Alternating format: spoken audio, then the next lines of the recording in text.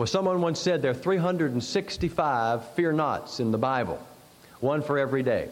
On leap year, take rejoice evermore, and zero in on that one. So whenever we hear about fear, we've suffered so much from it, and we've had so much sorrow in our life by it, that we're reluctant to ever think that there'd be a kind of fear that's good. I mean, we don't want to fear anymore. But there is a kind of fear in the Scriptures that we're not only exhorted to have, but commanded to have. And because we have been so hurt by fear in our personal life, perhaps we don't want to hear about the fear of the Lord. But all other fears in our life that are harmful to us arise from an unworthy concept of God that we have. Every fear in our life arises from some unbiblical idea, but the fear of the Lord will chase all those fears away and put them worshiping at the feet of Jesus. Harmful fears arise from unworthy concepts of who God is. Healthy fear that God wants us to have and commands us to have comes from a right view of God's character. And that comes through a revelation of Scripture that's soaked into us, and we have a supreme desire for His favor and His daily presence and intensity of purpose in our life. So it's a sense of the presence and the person of God in our life at that moment that is called the fear of the Lord. It fills the heart with awe. It fills the heart with respect. There even comes a trembling sometimes because God's reality is so great. If we're full of fear, it says, I sought the Lord, and He heard me, and He delivered me from all my fears. When His fear comes, all other fear goes. The fear of man will go if we fear God. The fear of death will come if we'll leave if we fear God. Now, over 300 times in the Bible, the term, the fear of the Lord, is connected directly with something about the majesty of God. The majesty and the holiness of God. And so it's when we sense His presence and His holiness, the fear of the Lord becomes present. But when we lose that fear of the Lord, His majesty and His awe do not grip us. And we throw the words around about God is awesome or God is majestic. And our view of Him becomes lower. And we lose that sense of astonishment. You know what I'm talking about. The kind of astonishment after, like the centurion saw the earthquake and he said, surely this man was the Son of God. And great fear came upon all. The kind of fear when the shepherds were in the field at night and the angels filled the sky. And it says, and they were sore afraid. It was because God's reality invaded their space that they had Him neatly in. And suddenly they realized that God is God and man is man, and they had to get down before Him. You see, a great flood of evil will come upon us when we don't have the fear of the Lord. This is not just for lost people. This is for believers. There's a verse in Romans, chapter 3, verse 18. Don't turn there because you'll have lots of others to turn to. But in Romans 3:18, after a long list of evils, when the Lord says there's none that seeks after God, no, not one. There's none that understands. Their mouths are full of cursing, and there's lying, and there's murder. And the end result of all, the reason for all of that is 3:18, there was no fear of God before their eyes. You see, when there's no fear of God in a life, then what happens is there's no anchor. William Newell, a great old saint, defined the fear of the Lord this way. To fear the Lord is to have such a due sense of His majesty and holiness and justice and goodness of God as to make one fearful of offending Him. It is a deep respect where we stand in awe of Him. Write this scripture down. Psalm 33, verse 8. Speaking about what God wants for the whole world to do. Psalm 33, verse 8. Let all the earth fear the Lord.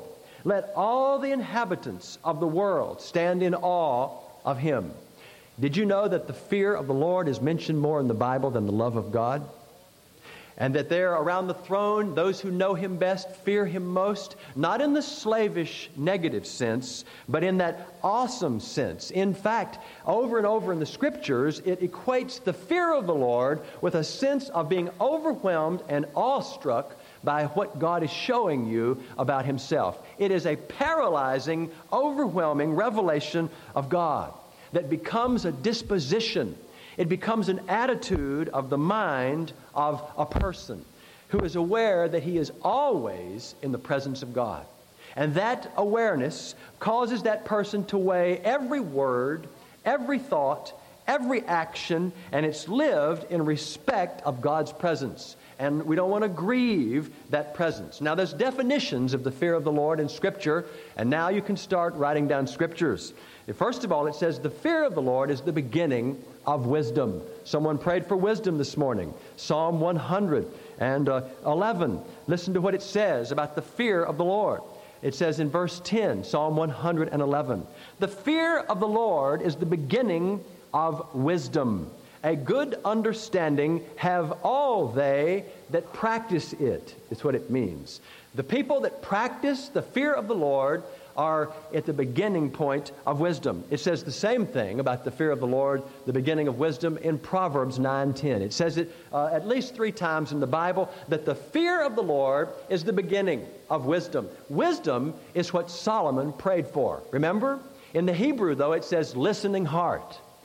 Solomon was offered anything by God, and he says, give me wisdom. And he said, a listening heart. And the Lord said, because you haven't asked for treasures or riches or other things, I will give you what you ask, a listening heart. I'll also give you treasures and wisdom. Because, see, Solomon knew that the fear of the Lord, the beginning of wisdom, was that means through which everything else comes. It's the beginning of wisdom. But it's not only the beginning of wisdom. Proverbs 1 verse 7 says, the fear of the Lord is the beginning of knowledge. You'll never know anything truly until you see it in the light of God's presence. The fear of the Lord is the beginning of knowledge, but fools despise wisdom and instruction. So God gives me a revelation of Himself, and it's meant to produce a certain response. But not only the beginning of wisdom and knowledge, but the fear of the Lord is the instruction, it says, of wisdom. Proverbs 15, verse 33. Listen to this. It says, the fear of the Lord is the instruction of wisdom. Before honor is humility. So the fear of the Lord is that great humility that comes to our hearts when we realize that God is God and man is man. And we ought to be before Him in quietness, as the other brother read this morning, and to be instructed. Job said it this way, chapter 28, verse 28. The fear of the Lord is wisdom. That is wisdom. And to depart from evil is understanding. Job said that. Look at Ecclesiastes chapter 12. I want you to see this. It's right after Proverbs, Ecclesiastes chapter 12.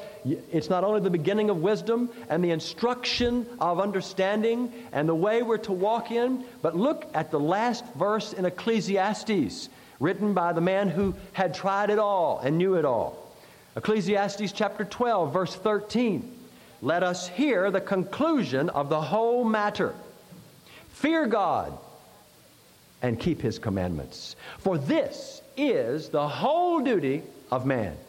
You can sum it up in that one phrase, to fear the Lord. For God will bring every work into judgment. It will stand in His presence with every secret thing, whether it be good or whether it be evil. So we need to see it in perspective. From eternal God's standpoint, the thing He wants in my life is a deep astonishment and reverence and being overwhelmed at the grace and glory and majesty and holiness of who He is so deeply that it affects me in words and in thoughts, and His presence is riveted to my mind and heart so that I cannot depart from that motive and disposition of life. What a treasure the fear of the Lord is. In fact, that's what it says in Isaiah chapter 33. It says that the fear of the Lord is His treasure. Listen to Isaiah 33, verse 6. Wisdom and knowledge shall be the stability of your times and strength of salvation. The fear of the Lord is His treasure. To fear the Lord is the greatest of riches. To know Him in that way is a treasure. Proverbs chapter 8, verse 13. Oh, it says it so distinctly. And sometimes we hear it only in this perspective. But it says, Proverbs 8:13, it says, the fear of the Lord is to hate evil. Pride, arrogancy, and the evil way, and the forward mouth do I hate. The fear of the Lord is to hate evil. Now, To hate evil not just because of what it's cost us, not just because of the pain we've all had because of trouble or sin. There are 4 motives to depart from evil that we could have. 4 motives. The first one, even a lost person could have. The first one to depart from evil is that I fear consequence. I'd love to just murder that person, but I don't because I might go to jail. Or I'd like to have that, but I can't steal it because I might get caught. You see, it's a fear of consequence. I'd love to sleep with that person, but I can't because the church might find out. See, there's a fear of consequence, and it's not a worthy motive. It's sometimes a powerful motive, but it's a lost person's motive that can have that. That's the first one. Second motive for departing from evil might be that I'm just not that kind of person. I wasn't raised like that. So I don't do all those things because I'm better than that. It's kind of a self-righteousness or a pride that I don't do that. And it's a humanistic motive, and it's a self-centered motive, and it'll always give out in the long run, and God will make sure it gives out to show you that all your righteousness and my righteousness are filthy rags. So there's a fear of consequence is the first one. There's a self-righteous pride, a second. But a third motive is possible for a Christian. I love the Lord. I'm grateful to Him. Therefore, I love Him the most, and I will not do this thing over here that's sin, even though I love it. Even though I love it. I won't do this. And we're like a muzzled dog walking around. I won't do this thing. I would love to do this. And you see, it's always restraint and holding back. That's a third motive, and it's better than staying in that sin. But the last motive is the fear of the Lord. And that is when we hate that evil because we've come to know God and we agree with Him in our hearts. We've been brought to singleness of mind, and what He loves, I love. What He hates, I hate, and I don't do it no matter who's looking. I don't do the things that are inconsistent with the presence of holy, majestic God. That's the motive He wants. That's the fear of the Lord. The fear of the Lord is to hate evil. It's to come into that agreement. Have you done that? The things in your life that have had you in bondage, have you really let God bring you to the place where you not only don't participate in those things, but you hate those things from the heart, and you loathe them? You see, it says in Proverbs 14:27 that the fear of the Lord is a fountain of life to depart from the snares of death. The fear of the Lord is like a fountain of living waters in your heart that gives life to all the desert of our life and causes you to depart from the devil's snares, because nobody does what they hate. They just don't do it. I mean, nobody will watch something they hate. Nobody will participate in something they hate. They'll only do that when they lose the sense of the fear of the Lord and the love that they sense for God, and this other love that's been dormant takes over. Do you follow that? So we've got to have the fear of the Lord in these areas of our life. Psalm 19, it talks about the fear of the Lord, that famous psalm about the Word of God. It says in Psalm 19, in verse 7, listen to this. The law of the Lord is perfect, converting the soul. The testimony of the Lord is sure, making wise the simple. The statutes of the Lord are right, rejoicing the heart. The commandment of the Lord is pure, enlightening the eyes. Then it sums it up. The fear of the Lord is clean, enduring forever.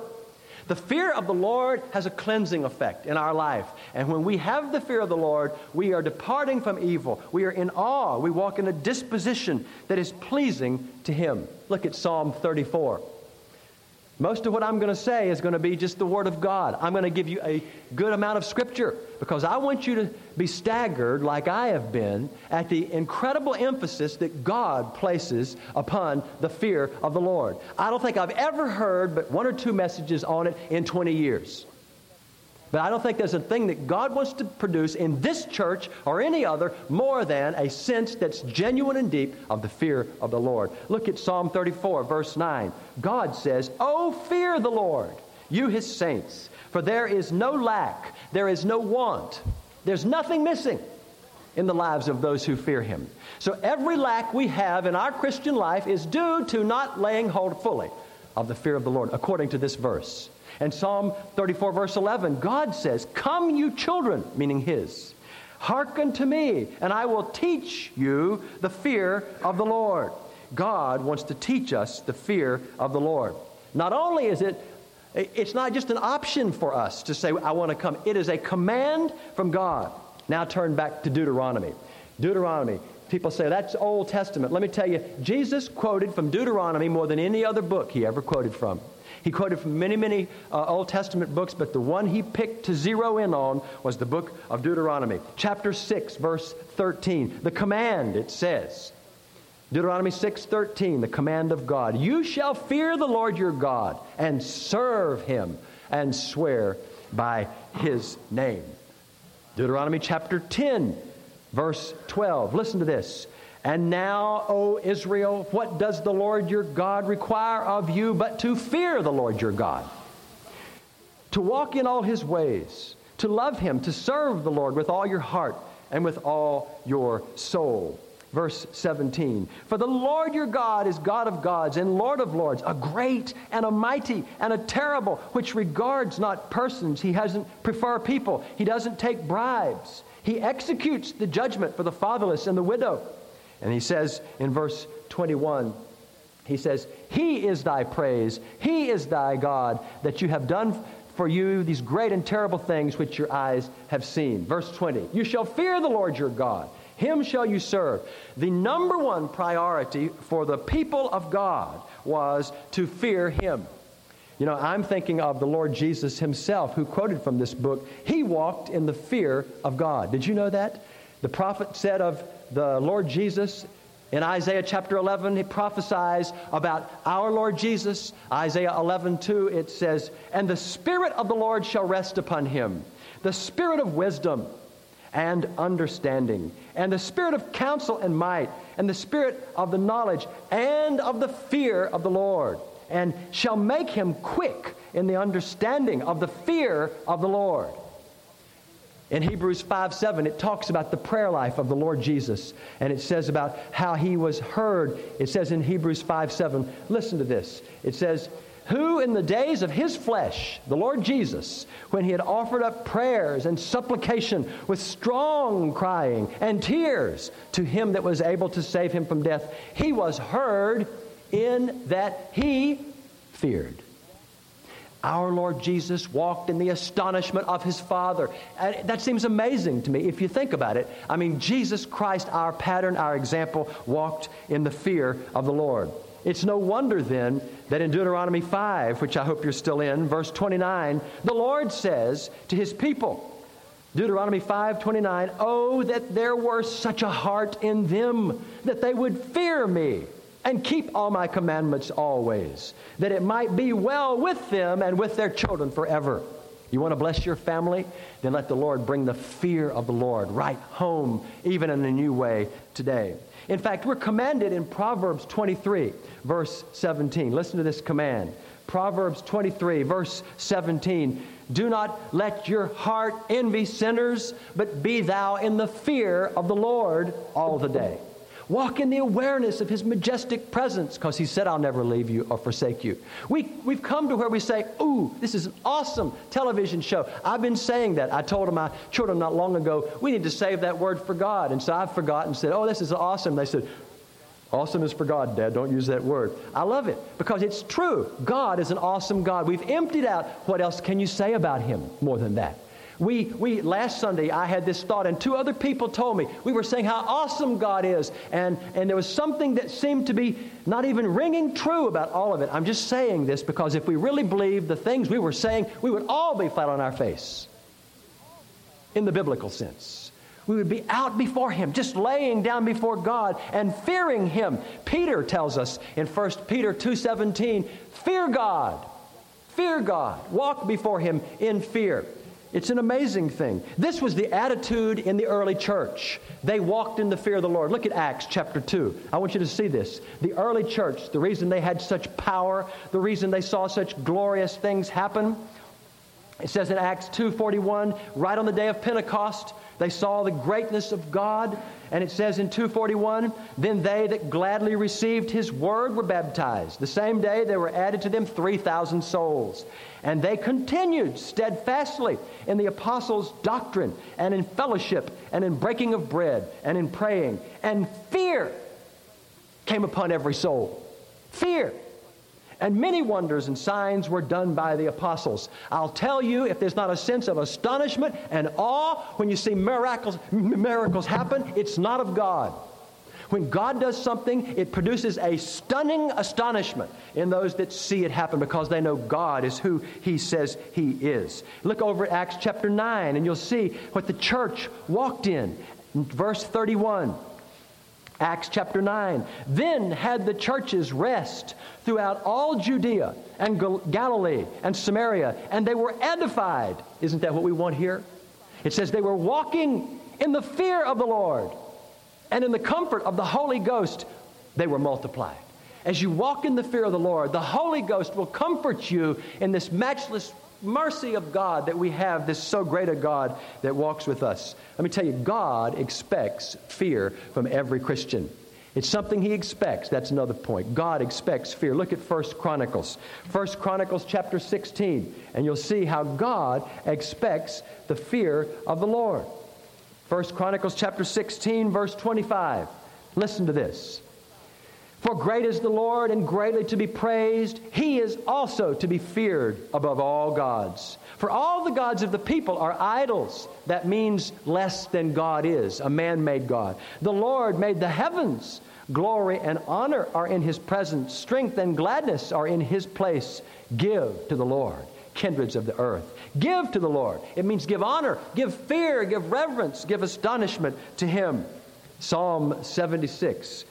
I'm sure by now you're getting tired of turning, but I want you just to write these down because I believe that the Word of God will not come and not bear fruit.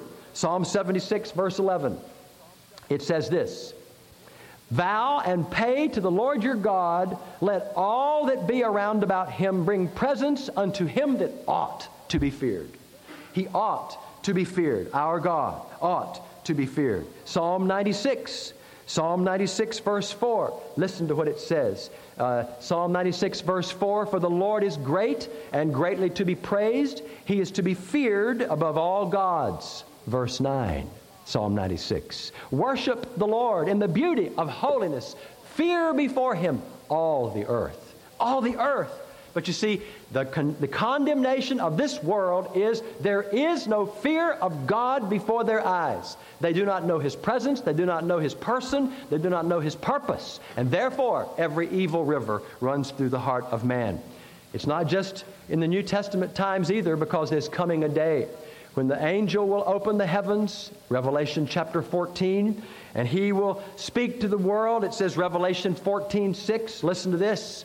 Listen to this. This is right after the Lamb is seen on Mount Zion with all the hosts following Him, pure ones. And verse 6, I saw another angel, Revelation 14:6, fly in the midst of heaven, having the everlasting gospel to preach to them that dwell on the earth. Here's the gospel. And to every nation and kind and tongue and people, He said with a loud voice, what did He say? Fear God. Fear God and give glory to Him, for the hour of His judgment has come, and worship Him that made heaven and earth and the sea and the fountains of waters. You see, God considers it evil not to fear Him. Did you know that? He considers it an evil thing for His people to let this attitude, this disposition slip. Someone read this morning about the church of Laodicea, who said, we're rich, we're increased with goods, we have need of nothing. God was blessing them on a certain level. They didn't realize that Jesus was outside the middle of the fellowship, and He was out there knocking, saying, put me back in the middle. God said, I love you, I'm rebuking you. They didn't realize that church had become just church, and that it wasn't centered around the person and the majesty and the glory of God anymore. And God considers that an evil thing. He says to Sardis, you have a name that you're alive, but you're dead. He says to Ephesus, you've left your first love. You've tested all those that say they're apostles and they're not, and you can't stand people who don't really speak the word, but you've left your first love. The intensity of devotion to a person. Look at Jeremiah chapter 2, or just listen to Jeremiah chapter 2, verse 19. He says to His own people, thine own wickedness will correct you. Your backslidings will reprove you. Know therefore and see it's an evil thing and a bitter, that you have forsaken the Lord your God, and that my fear is not in you, says the Lord God of hosts. God says it's an evil thing, and it's a bitter thing when the fear is not in you. Well, what motivation is there? Heading. What motivation is there to fear the Lord? Revelation 15:4, the song of Moses and of the Lamb. His holiness is a motive to fear Him. God says He wants us to fear Him because He is holy. Listen to Revelation chapter 15, verse 3 and 4. Great and marvelous are your works, Lord God Almighty. We sing that here. Just and true are all your ways, King of the saints. Who shall not fear Thee, O Lord, and glorify Thy name? For Thou only art holy. For all the nations shall come and worship before You, because Your judgments have been revealed. Let me tell you, it's after people see who God is, they worship Him and fear Him. Jonah said, I'm a prophet of the Lord, and I fear Him. While he's running away from God, he was not living in the fear of God. He was a prophet in name. He had preached in the fear of the Lord, but he was departed from the fear of the Lord and leaving that intensity. And he said to people glibly on the ship, running away, I'm a prophet of the Lord. And they kind of went, oh, really? And then this storm came, and they picked up Jonah. Jonah said, throw me out. And they're about to perish, and they throw Jonah out. They throw everything out. Nothing happens. They throw Jonah out, and it's totally calm. But that got their attention. It says in chapter 2 of Jonah, then all the men on the ship feared God exceedingly. And they began to go, I mean, whatever you want to do, you know. You see people get in trouble and they beat their chest to death, you know. They see some major work of God happen and suddenly they're just, oh God, because they have the fear of the Lord that comes upon them. That's what God wants us to live in every second of your life. Be thou in the fear of the Lord all the day long. The wonderful holiness of God is a motive to fear Him. But not only His holiness is a motive, but the wonderful works of God. Exodus 14:31, after they'd come out of the Red Sea, and they looked back and they saw all their enemies destroyed, it says, and Israel saw the great work that the Lord did on the Egyptians, and all the people feared the Lord. They saw that, and they loved it. And they feared God. They gave Him what He wanted, which is everything. They gave it to Him. They feared the Lord. It's like when the disciples had been with Jesus for so long and they were so impressed and they loved Him in their own way, but suddenly He said to the storm, be still. And it got quiet, and it says, then great fear came upon them, because God peeked up the veil behind the universe, and they saw the invisible, and they said, my God, who's in this body? It's God. And they feared Him. Like Peter, when his mother-in-law was healed from a fever, it really got to him. His nets were full of fish, and he came and fell down before Jesus and said, depart from me, I'm a sinful man. You see, he came to that spirit of the fear of the Lord. So the wonderful works that God has done in your life and my life are meant to produce in us the fear of the Lord. Are you with me so far? I've given you a lot. We've got a whole lot more, though. Stick with me. You're never supposed to say that. You say, I'm already tired. Well, suck it up, okay? Let's go. I mean, I'm telling you, we don't know how to feed on the Word of God in the church in this country. We're used to TV breaks. We're used to going to get a DP or something every 15 minutes. We need to learn to concentrate. Concentration is important as consecration for the Church of Jesus Christ. The goodness of God is a motive for the fear. The goodness that He showered upon you and showered upon me over these last moments that we've known Him. The last words of Samuel the prophet, as he speaks after he's been rejected and they're choosing Saul and going the way of all flesh like the nations. Samuel says about fearing the Lord in 1 Samuel 12, verse 24, verse 23. He says, moreover, as for me, God forbid that I should sin against the Lord in ceasing to pray for you. But I will teach you the good way. I will teach you the right way. Here it is. Only fear the Lord and serve Him in truth with all your heart. For consider how great things He's done for you. God wants your fear. He wants your awe. He wants your astonishment. He wants to bless you, but He wants you to walk in this attitude and this disposition. But there is, verse 3, if you, Lord, should mark iniquities, who could stand? But there is forgiveness with you, that you may be feared. that God could forgive me, all my sins, and my weaknesses, and all those warts and everything else. God has washed them away by His amazing grace. That's meant to produce awe and fear. The same thing comes out in 1 Peter. I want you to see this. 1 Peter chapter 1. You look here with me. 1 Peter chapter 1, that familiar passage, but sometimes we read right over this. 1 Peter chapter 1, it says in verse 15, as he which hath called you is holy, so you become holy, it says in the Greek, in all your matter of conversation, because it is written, become holy, for I am holy. And then it says in verse 17, and since you call on the Father, who without regard or respect of persons keeps on judging according to every man's work or life, pass the time of your temporary dwelling, it means in the Greek, pass the time of your temporary dwelling here on earth in fear. God's principles will never change. The God of the Old Testament is still the same God. He's just given grace. He's still holy. He still hates sin. Calvary didn't change that. So since you walk with Him, and He can't respect people, He couldn't even respect Moses when he forgot the fear of the Lord, but He sought to kill him. His wife saved his life in chapter 4. He came and circumcised his son. Moses thought he could bypass that word. And his wife says, you owe me. That like the ladies do. But anyway, but you see the greatness of God. He says, listen here. He says, walk in fear, for as much as you know you weren't redeemed with corruptible things like silver and gold, but with the blood of Jesus Christ. Think of how great things He's done for you, and let the forgiveness of God produce the fear of God in your life. But not only that, the coming judgment that you and I will stand before the presence of God ought to make us fear Him. Colossians 3, the coming judgment should make us fear Him. Colossians 3, right after it speaks about letting the Word of God dwell in us richly, and with psalms and hymns and spiritual songs, singing and making with grace in your heart to the Lord. Whatever you do in word or deed, do all in the name of Jesus, the Lord Jesus, giving thanks to God and the Father by Him. Then it talks to wives, and then husbands, and children, and fathers, and servants. And then it says, whatsoever you do, do it all heartily to the Lord and not to men, knowing that of the Lord you shall receive the reward of the inheritance. Verse 22, servants, obey in all things your masters according to the flesh.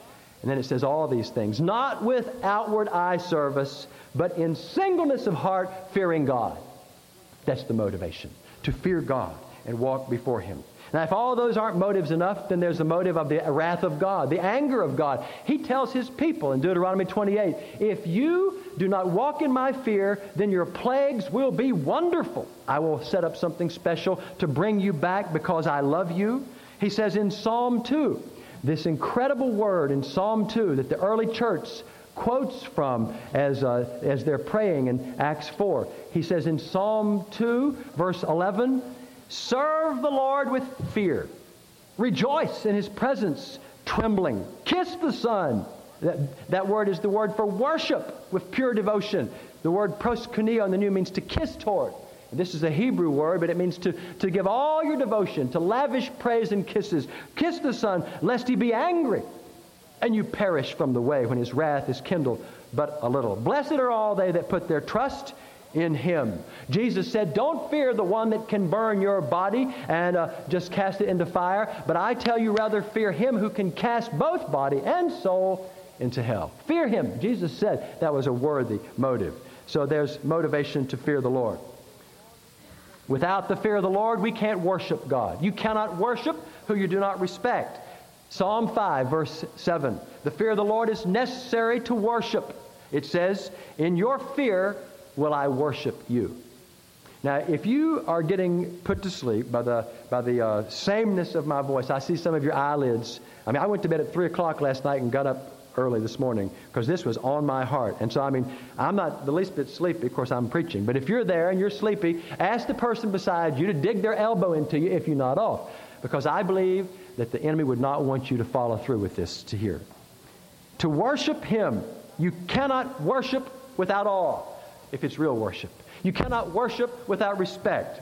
It's a mark of the Spirit. Remember Abraham, take your son, your only son Isaac, whom you love, and offer him on the mountain that I will show you. So he took Isaac to the top of Moriah, and there he put up the knife, and the Lord says, Abraham, Abraham, Genesis 22:12. Don't touch the lad, 22:17. Don't touch the lad. Lay not your hand, because now I know, what? That you fear God, truly. Now before that, this was at the end of his life. He'd walked with God for years. But he says, now I know that you truly fear God. Because you see, God's honor, God's desire, God's word came more precious to him than anything else. And God often will refine us to put us to that point where it is the most precious thing. Look at Hebrews chapter 12. Hebrews chapter 12, and you'll see how to serve God acceptably. How to serve God acceptably. You got indigestion yet? It says here that the shaking is coming, Hebrews 12:28. Then it says, wherefore we, receiving a kingdom which cannot be moved, let us have grace where we may serve God acceptably with reverence and with godly fear. For our God is a consuming fire. Our God is who the Bible says He is, and we have grace, praise the Lord, but let's serve Him acceptably in godly fear, in reverence. Don't take Him for granted. Don't become familiar with God. We've gotten altogether too chummy with God. We act as if we're going to walk up to Him one day and slap Him on the back with our living Bible. Good to see you, Jesus. They sing songs about the man upstairs and I are tight. Anybody that talks that way about God does not know Him the way we're talking about. I'm not saying they can't be His in a certain sense, but I'm telling you that God wants the fear of the Lord to be gripping our hearts. And if that's the case, it will be a deterrent from sin. You will not walk in the things that you used to walk in. He said to the people of God in Exodus 20:20, He says, listen, His fear shall be before your eyes, that you sin not. Because if you fear God, you will not sin. Psalm 4, verse 4, stand in awe before God and sin not. If you're in awe of God, it's very hard, if you realize He's there, to do the things that He hates. It's a vital element of repentance. In 2 Corinthians chapter 7, it talks about the sorrow of the world. That's what happens when people just get sorry for what sin cost them. I'm sorry, I've had a tough life. I need relief. I need a cure. Help me, Lord Jesus, but don't bother me. Sometimes people come to the Lord. They walk an aisle like that. They sign their name to a church roll. But you see, that's the sorrow of the world many times, and it brings death. But then it says the sorrow of God brings forth a repentance not to be repented of, and it gives about 7 ingredients of godly repentance and true turning to God, and one of them is fear and zeal that God puts in the heart. It's an element of repentance. You cannot fear, you cannot repent at the level God wants without a respect and a fear of God. You can't be perfected in holiness. You can't be sanctified without a fear of God. Remember that verse in Corinthians, 2 Corinthians, that talks about how that you are the temple of God, and you're to come out from among them and touch no unclean thing, because God has said, I will be a God to you. I will walk in them. I will be their God. They will be my children. That's the end of chapter 6 of 2 Corinthians. First verse in chapter 7, verse 1 says, having therefore these promises, dearly beloved, Christian, let us cleanse ourselves from all filthiness of flesh, that's the outer life, and spirit, that's the inner life, perfecting holiness. Can anybody finish that? In the fear of God. In the fear of God, we perfect holiness. That's what Philippians says when it says, work out your own salvation. Chapter 2, verse 12. Work out your own salvation in fear and in trembling. Why? Because it's God that's at work in you to will and do His own good pleasure. God's at work in you, so respond accordingly. If you have to fear and tremble, whatever it takes, Proverbs 16:6, by the fear of the Lord, men depart from evil. By the fear of the Lord, men depart from evil. It's the attitude that I let God give to me that makes a worthy response to Him, and in the light of who He is and what He wants, I'm totally and radically available. That's what God wants for you. That's what God wants for me. It is a necessary quality, the fear of the Lord, for any leadership of the church. for any deacon, for any elder, for any pastor, for any preacher. Listen to what God says about spiritual leadership having the fear of the Lord. In 2 Samuel, he says this so clearly, and it's just, it grips me. 2 Samuel 23, it says this. 2 Samuel 23, verse 3. The God of Israel said, the Rock of Israel spoke to me, he that rules over man must be just, ruling in the fear of God. A person that has authority in the body must have the fear of the Lord. He did this in Exodus. He picked out people to govern. When when they got those rulers of 10 and then hundreds, they got men that feared God. That was the number one characteristic in that Exodus chapter 18 passage. Without the fear of the Lord, you can't administer justice. It says in 2 Chronicles 19. I know you must be getting tired. Even I'm getting tired. 2 Chronicles 19, verse 6. Listen to what it says. It says, and to the judges, he says, take heed what you do, for you judge not for men, but for the Lord, who is with you in the judgment. Therefore now, let the fear of the Lord be upon you. Take heed to do it. For there is no iniquity with the Lord our God, no respect of persons, no taking of bribes. He says, if you're going to make decisions for God, make sure that you walk in the fear of God and administer true justice. If you want fellowship as a church and you want to walk together, then that early church, Acts 2 and Acts 9, it must be that this church walks in the fear of God. And if we want to relate to one another in the upper room and the outer court, it says that we are to submit to one another. Ephesians 5, verse 21. Submitting yourselves one to another, what does it say? In the fear of God. In the fear of God. It's such a large thing. We haven't even scratched the surface on this thing. And when we choose not to, we make a choice as a Christian. God is always putting His fear before us and bringing us to this point. But if we choose not to fear Him, Proverbs 1:29 says this. It says here, when your fear comes upon you and your desolation, our own fears come back and grip us, then you'll call upon me, but I will not answer. They will seek me early, but they shall not find me, because they hated knowledge. They did not choose the fear of the Lord. There is a line that men walk across they can't get back to. I mean, they can't go across. When God reproves and person hardens their heart and hardens their heart and hardens, and He says, then one day it'll come along, and that's it. Have it your own way. That's one of the purest words for the wrath, the orge, the thumos of God in the Bible, where God says, have it your way. He takes His hands off. He gives them up. And that can happen to anybody. It can. Even to believers who get hardened and who will not hearken to the fear of the Lord. Well, let me finish with a couple of promises. Promises if we will take this fear. If you fear the Lord, these are promises to people who fear the Lord. Listen to this promise in Psalm 147, verse 11. You can bring pleasure to God. That's the first thing. The Lord takes pleasure in them that fear Him, in those who hope in His mercy. You can bring pleasure to God by letting the fear of the Lord grip your heart. It will also mean fresh, second blessing and promise, it'll mean fresh blessing and grace to your heart and life. Psalm 103, verse 11. Listen to this. For as heaven is high above the earth, so great is His mercy toward those who fear Him. God will have mercy on the one who has this attitude toward Him. Verse 13, Psalm 103. Like a father pities his children, so the Lord has pity on those who fear Him.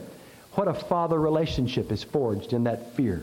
And verse 17, but the mercy of the Lord is from everlasting to everlasting upon them that fear Him, and His righteousness to children's children. Mary quotes that verse in Luke 1:50, talking about all the earth should fear Him. She quotes that verse right there in her Magnificat. How great is His goodness, Lord, that you have laid up for those who fear you. Psalm 31, verse 19. He's got great goodness just waiting like in the bank for those who fear Him. It brings blessing. Proverbs 28, verse 14 says, blessed is the man. How blessed or happy is the man. Proverbs 28, it says in verse 14, it says, happy is the man that fears always, but the one who hardens his heart will fall into mischief. The person who always is walking before God. Listen to what it says in Ecclesiastes, the contradiction of the visible. Ecclesiastes 8:12. It says, there is no man that has power over the Spirit. That's not right. I'll tell you what it says. It says, though a man does evil 100 times and prolongs his days, it will not be well with him. But whoever fears the Lord, it will be well with him. No matter how it looks, you may be destitute, you may be poor. Better is a little with the fear of the Lord than great treasures with turmoil and with it. To fear the Lord is the greatest treasure and the greatest riches of all. You know, we quote that verse all the time about Proverbs 3. I mean, especially so many people that are looking for guidance, they say, trust in the Lord with all your heart. Lean in all your ways, acknowledge Him. Lean not on your own understanding, and He will direct your paths. Do you know what the next verse is? It qualifies that. Be not wise in your own eyes. Fear the Lord and depart from evil.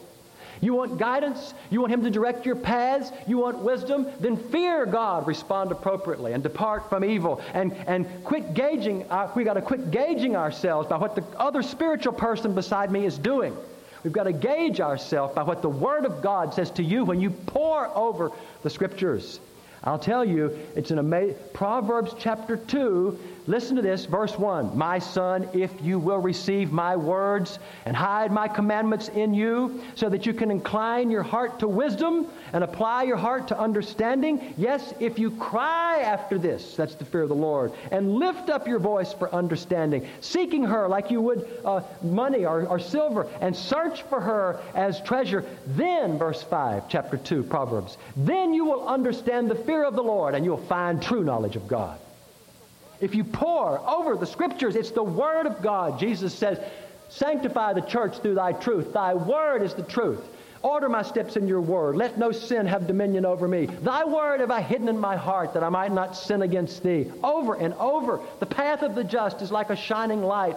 It talks about walking in the Word, the way of holiness. But I don't see that happening in the majority in our country. We've got it down to principles and methods and programs and action plans and all the ways, but very few are seeking, for example, to read the book of Leviticus to know God. They may go there for a Sunday school lesson, but when was the last time you read in the Pentateuch to know God and to fear Him and to know Him? So it brings great blessing if we fear the Lord, especially for our family. Listen to this one. It'll bless your family if you allow the fear of the Lord to come. Listen to Psalm 112, verse 1 and 2. Praise the Lord. Blessed is the man that fears the Lord and delights greatly in His commandments. His seed shall be mighty on earth. The generation of the upright will be blessed. God wants us to teach our children His fear, His reverence. He wants them to see His fear in our life. Psalm 115, verse 13 and following. Listen to this. He will bless them that fear the Lord, both small and great. The Lord will increase you more and more, you and your children. I'll tell you, we prayed this morning for the yoke to be broken. We prayed this morning for new ways to be shown. You'll never get it by a list of things you're supposed to do. You'll never get it by one more book you're going to read about here's how to do it. The only way these things will really come is by having that prayer answered in Psalm 89. That prayer of the Psalm 86, verse 11. It says, teach me thy way, O Lord. I will walk in your truth. Unite my heart to fear thy name.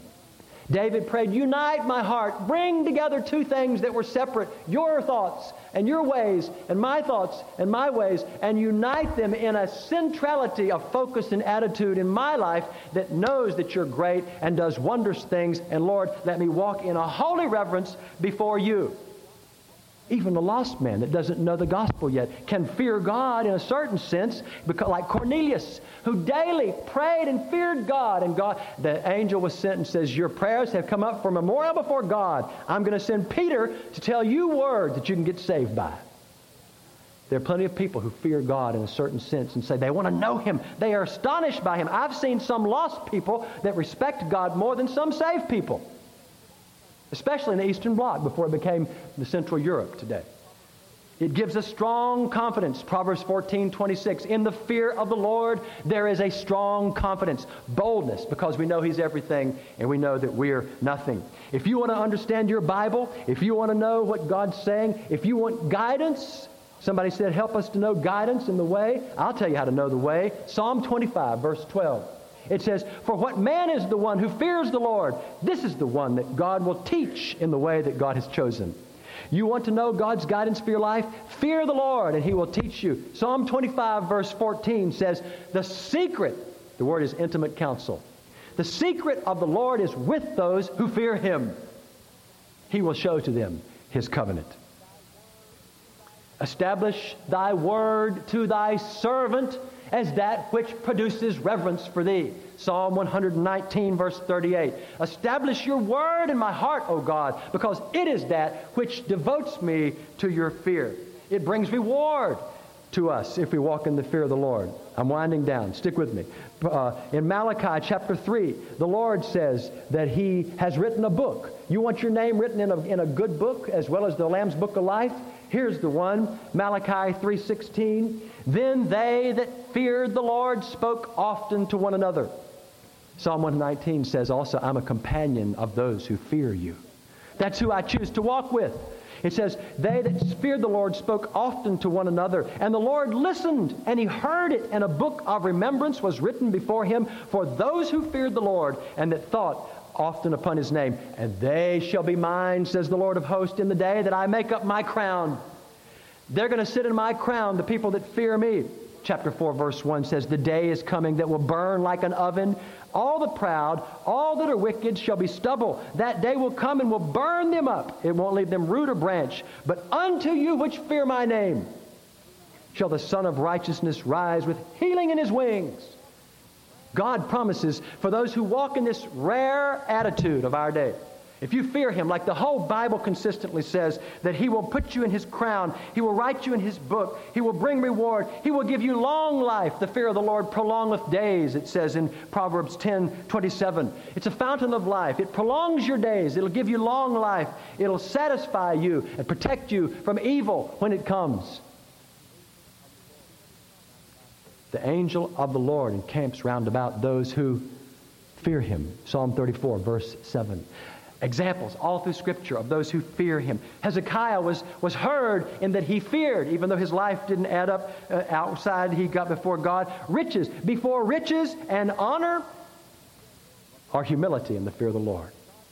You want riches? For women, God says, favor is deceitful and beauty is vain. That may be backwards. Beauty is vain, favor is deceitful, but a woman who fears the Lord, she shall be praised, meaning by God. And so what promises? Last couple of scriptures. The fear of the Lord is God's gift. Jeremiah chapter 32. Listen to this. He puts it in your heart. You want this? You say, I don't know what you're talking about here today. This is just a bunch of scriptures, and I'm not there. I'm just a baby Christian. Listen, baby Christians are the one who have the fear of the Lord. They're in awe. We can become sophisticated and begin to move away from it because we are in control. But listen to Jeremiah 32, verse 39. God says, I will give them one heart, that's a united heart, and one way, that they may fear me forever for the good of them and for their children after them. And I will make an everlasting covenant with them, and I will not turn away from them. I will do them good. But I will put my fear in their hearts, that they depart not from me. You want that to happen to you? Ask the Lord. Ask the Lord. You want the fear of God in your heart? Then pour through the Scriptures. Give yourself to the Word of God as never before, and let His majesty become real to you. Let me tell you, if God's majesty is remote to you, it's because you're not living in the Scriptures. You think about that. You may be living in books about the Scriptures, but if you're living in the Scriptures and letting God give you a revelation of who He is, His majesty will grip your heart day by day. So the first thing is feast in His Word and spend time with Him. But second, dwell on His greatness and His redemption, that God, who is God, became man and showed His love and died for me, that I might come to know Him in power. That'll humble you. And then meditate. It says, sanctify the Lord God in your heart, and let Him be your dread, and He Himself will be to you for a sanctuary. Isaiah 8:13. He will be your dwelling place, but sanctify Him in your heart. And choose companions. I'm going to tell you something. There's a lot of people you can walk with that are in church who don't fear God. But you choose as your real companions, the one you choose to pal with, the ones who fear God. Spend time with them and pray and ask God like David, unite my heart to fear thy name. And Lord, let me be in the fear of the Lord all the day. He will give you this. Come, my children, Psalm 34:11, and I will teach you the fear of the Lord. Scripture after scripture after scripture. That's all I have for you today. It's a wheelbarrow load. I know that.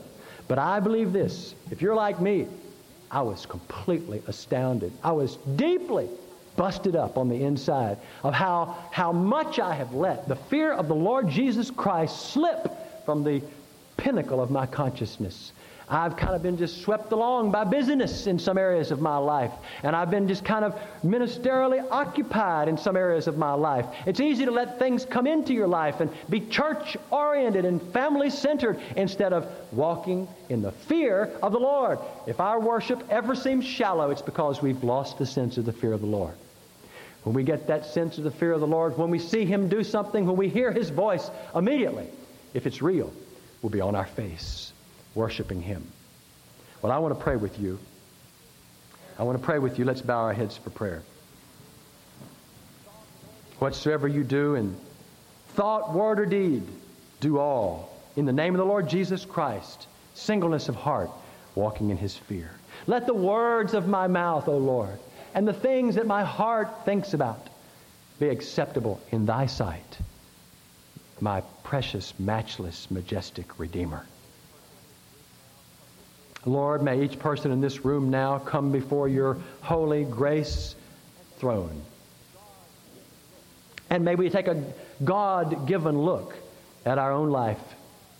Have we been reluctant to fear you the way you want to be feared, the healthy, godly, all-filled, respectful way you want to be feared? Have we been afraid of that kind of fear because of the bad taste we have from all the other fears we've had all our lives? Today, in a new way, grant us grace to seek your face by the grace of God and call upon you and be delivered from all of our mannish, womanish fears and receive the fear of the Lord. And then commit ourselves to walk in the wisdom and the instruction of wisdom and in the whole duty of man, the commandment to fear the Lord. May that be our choice, to choose the fear of the Lord and not just walk in forms, but in the disposition of the presence of God, changing our inner man to hate what you hate and love what you love and grow and walk in that reality. Anything less than that is less than what you want. I pray that it'll grip our hearts as we leave here today. And now I just want you right where you are, just in quietness, speak to the Lord. Do you fear Him biblically? Do you walk in His fear? Is it evident to others? Or would you be like Jonah saying, I fear the Lord, while your life is full of contradictions? Would they say of you like Nehemiah, he feared the Lord? Or Joseph could say, I fear God? Would that be said of you? Do you have that treasure from the Lord?